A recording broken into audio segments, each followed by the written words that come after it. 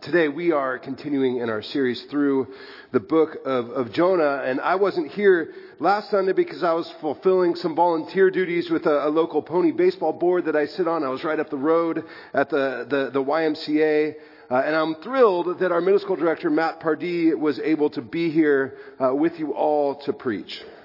Last week we were in the second chapter of Jonah, and Matt spent some time inviting us to reflect on that well-known part of Jonah's story. The part when he's in the belly of the fish. He compared what Jonah experienced to the Hebrew word Sheol, a word that's used elsewhere in the Old Testament to describe a deep darkness or even death. And he shared that when we're in those places, when we're in those places where it just feels like there's nothing, and we're in those places, God's grace shows up. We can experience God's grace in those places. You may or may not have caught it, but the offertory from Ed and our praise team last week, it told a part of the story. It told some of what may have been going on in Jonah's mind from a little bit different perspective. It was a song that was written by a band named the Newsboys, and it was made popular by a TV show called The VeggieTales. Does anybody remember VeggieTales? All right. It was made well known by VeggieTales, and there's a line that you may or may not have picked up, but it starts like this: "Up to my ears in bitter tears. Can't believe I've sunk this low as I walk the plankton inner sanctum. Got out of Dodge, sailed on a bondless bon voyage. You said north, I headed south, tossed overboard. Good Lord, that's a really large mouth. I'm sleeping with the fishes here in the belly of the whale. I'm highly nutritious here in the belly of the whale." I know I didn't do it justice there. I'm sorry. When Jonah cries out to the Lord in prayer, we're given a picture of a person who is in deep pain. It's as if he could sense, of course, that something was happening. Something was off. It was uncomfortable. And he knew that he was in a bad place. And yet, at the end of the prayer in Jonah chapter 2, he prays, "When my life was ebbing away, I remembered you. And now, in this deep, dark place, I'm worshiping you. Now, I'm calling out in thanksgiving." In a lot of ways, I think Jonah's prayer is the closest thing we have to some of what's written in Psalm 22, which, of course, is the psalm that Jesus quotes when he's on the cross. The difference is, I think, that Jesus knew what was happening, but he still was in that space where he felt abandoned, where he didn't feel. He was in a dark spot. So he cries out, my God, why have you forsaken me?" Again, Matt referred to that as that Sheol moment. Why? I'm alone. As Matt said, it's often in those places when we're hurting, when we're alone, that God's grace is realized, that God's grace is experienced. Now, it's fascinating to me that God both provides the fish to swallow Jonah and then also commands the fish to spit him out. It's a great picture of how grace, providing the fish, and mercy, giving a second chance, often go hand in hand with one another. Jonah washes up on shore, and while I think it's safe to say that by that point God had his attention, I still think he had to be a bit confused. What in the world was happening? God was showing up everywhere. When he ran toward Tarshish, God was there. When he was on the boat, asleep, God was there. When he was in the belly of the beast in the sea, God was there as well. And now on the shore, after being spit up, God is there. Now, chapter 3 of Jonah, it begins with this kind of nonchalant transition. But I have to believe it's not as simple as what's written here. The word of the Lord came to Jonah a second time. I have to believe that in the middle of that is, God, what in the world are you doing? What is happening here?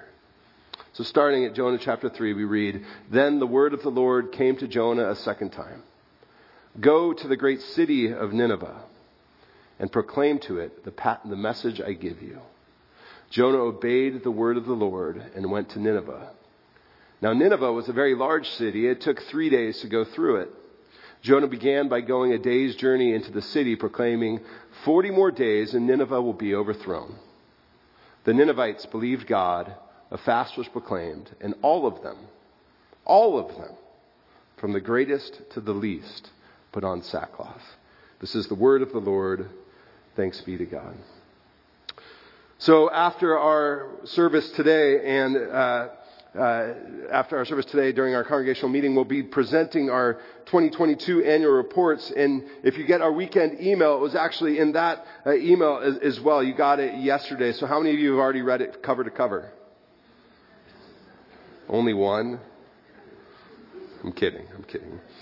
Now we treat these reports like an obligation or sometimes even like a homework assignment.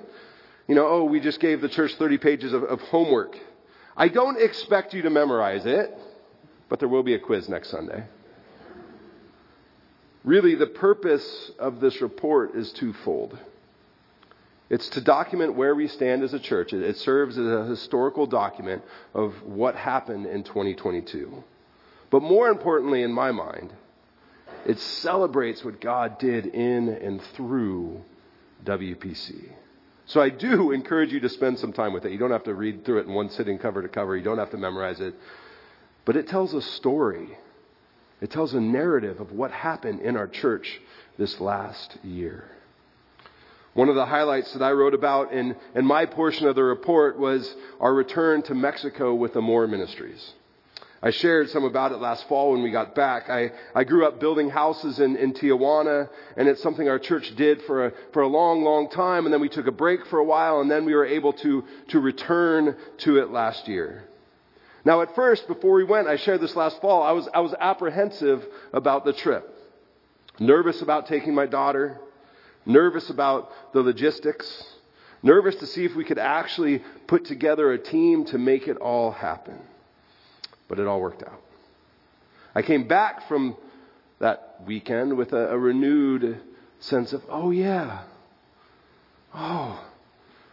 that's what being the church is about. It took me stepping out of my day-to-day to remember what the church is about. It reminded me of just how much God does when we step into a new place or a new situation and open ourselves to what God is already doing in that place. Toward the end of our long first day of work in Mexico, I had a conversation with one of the local Amor staff members. He was absolutely thrilled to have Westminster back again. After nearly a year and a half of limited to no travel from churches north of the border, their summer and their spring, before we went in September, had almost returned back to normal. Churches were coming again to build.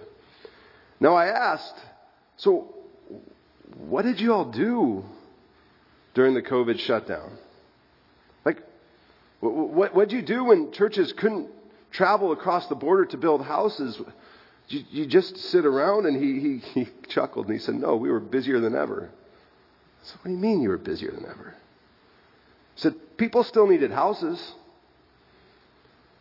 And Amor was committed to building those houses. They just had to adapt and to learn how to provide that shelter in a different way. So churches from the United States and from around the world provided funding, and the local Amor staff from Mexico built the houses. And it shouldn't come as a surprise, but they built them way more efficiently than they do when there's a bunch of pastors around with a hammer. Those are my words, not his. The conversation was a great reminder that God was on the move in Tijuana with Amor, whether or not any of our teams are there. The entire point of us going is stepping into what God is already doing. It's a concept that's easy to grasp when we think of mission trips or retreats, but it's really true in everyday life. When you drive into your neighborhood after church today, God is already at work there. When you go to the grocery store, God is already at work there. When I was on the baseball field last weekend at the YMCA, God was at work there. And believe it or not, Calvin, when you walk into math class at high school, even in math, God is at work in that space. We just have to pay attention.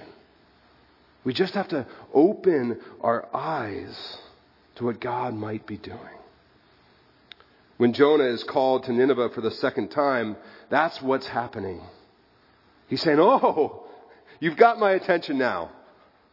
I'll listen."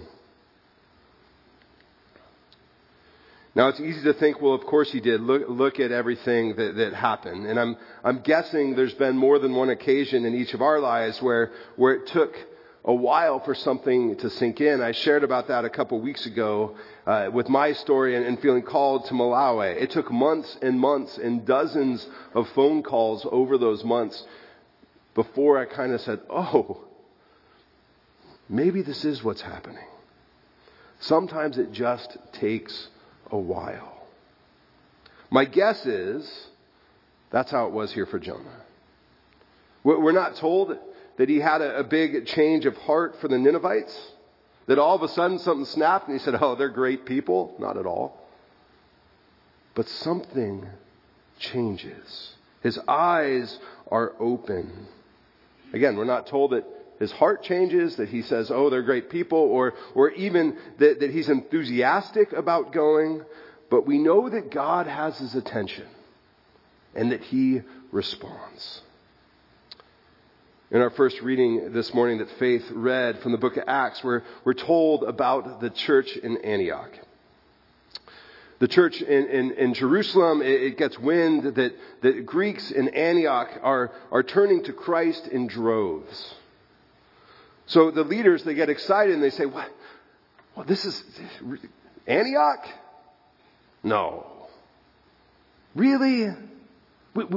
We've got to send some leaders there to find out what's actually happening, because Antioch is not Jerusalem. Antioch's different. God's really on the move there." And so they send Barnabas to check it out. And when he arrives, it's clear that God was stirring, that the Spirit of God was stirring, that God was present. And his role was to encourage the people in Antioch to keep listening, to keep going, to continue to experience God's grace where they were. And Barnabas, he goes and he sees it and he gets so excited that he says, "I got to go get Saul. Saul's got to come and see what's happening in Antioch too." And they spend a year there. A year learning. A year growing in faith. A year serving others. A year celebrating what God was doing in that community.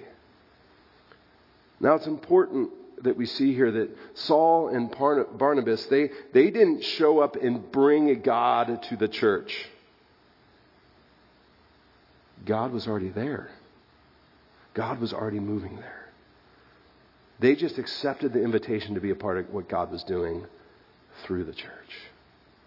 I love that Luke writes that it's Antioch where followers of Christ are first called Christians. It's a Greek community. Totally different than the culture in Jerusalem. And God was moving there and shaping people there. Paul and Barnabas, they show up in Antioch and they see all that's happening. And it's a great reminder that God moves in places before we arrive, and we are invited to step into the journey with others. When we started this series, I invited you to sit down and read the book of Jonah in one sitting. It's shorter than our annual report. You can do it. You can do it. It's only 4 chapters long. And part of it's so we can pick up what we see here. Of course, a lot happened between Jonah's first and second call to Nineveh. There's a lot that happened. I'm not denying that. He had likely learned a lesson or two while in the ship or in the belly. And as God speaks to him the second time, we see how God's mercy is on display. But there's a subtle difference. In the first chapter of Jonah, he's invited to preach against the Ninevites. And from what we know about Jonah's thoughts about Nineveh, if he were to preach there, preaching against them would have enthused him. He didn't like them. Preaching against them made a lot of sense. But in the third chapter, in what we just read, he's invited to preach to them. Not against them, to them. It's a subtle difference, but it's an important one. He knew he was bringing a message of repentance. There's a difference between showing up and yelling, "You're terrible! You're awful people! You represent everything wrong in the world and God is out to get you." Preaching against. And gently saying, "Hey, God has given me this message to share. It's not going to be a comfortable one. But I've still been tasked to share it nonetheless. Y'all need to start doing some things a little different." Tone and delivery matter. Whether you're preaching, whether you're talking with neighbors, whether you're having a difficult conversation with a family member, whether you're in an intense meeting, tone and delivery matter. When Jonah finally arrives in Nineveh, he spends an entire day telling everyone who will listen that the city will be overthrown in 40 days. Not an easy message to deliver. We don't know if he begins by meeting with city officials, if he goes to places where idols are worshipped, or if he stands on street corners as the crazy outcasts spit out from the fish. We just know that he delivered the message. In Hebrew, the message is 5 words. In most English translations, it's 8. 40 more days and Nineveh will be overthrown. Now, I don't consider myself to be a long-winded preacher. Some of you might disagree. But most Sundays, I share somewhere around 3,000 words. Jonah shared 5 or 8. Short, to the point. Another reminder that God is going to do what God is going to do, and our job is to just show up. We're going to get more into the Ninevites' response next week, but at the end of Jonah in chapter 4, we're given the idea that he is disappointed with their response. It's as if even after he experienced God's grace and God's mercy himself, that he secretly wanted Nineveh to be destroyed. It was a shock to him. Even after all he had been through, that God was moving in Nineveh. It was the last place that God would move in Jonah's mind, and yet God was there. So this week, continuing into this year, you are going to find yourself in a variety of places. I'm going to find myself in a variety of places, all kinds of situations. And when we step into those places, whether it's the ordinary places, whether it's the extraordinary places, whether it's locally, whether it's abroad, wherever it may be, we need to remember that God is already doing something in that space. May we be a church community that keeps our eyes, ears, and hearts open. And as we move throughout our days, may we look for the ways in which God is moving and say, "Hey, how might we be involved?" Let's pray. Holy God, sometimes it's hard to see what's happening around us. It's hard to notice what's happening under the surface. Help us to be a people who pay attention, who consciously look for the ways you are on the move. And when we see or experience evidence of your Spirit, give us the courage to jump in with our whole selves. We pray all these things in your Son Jesus' name. Amen.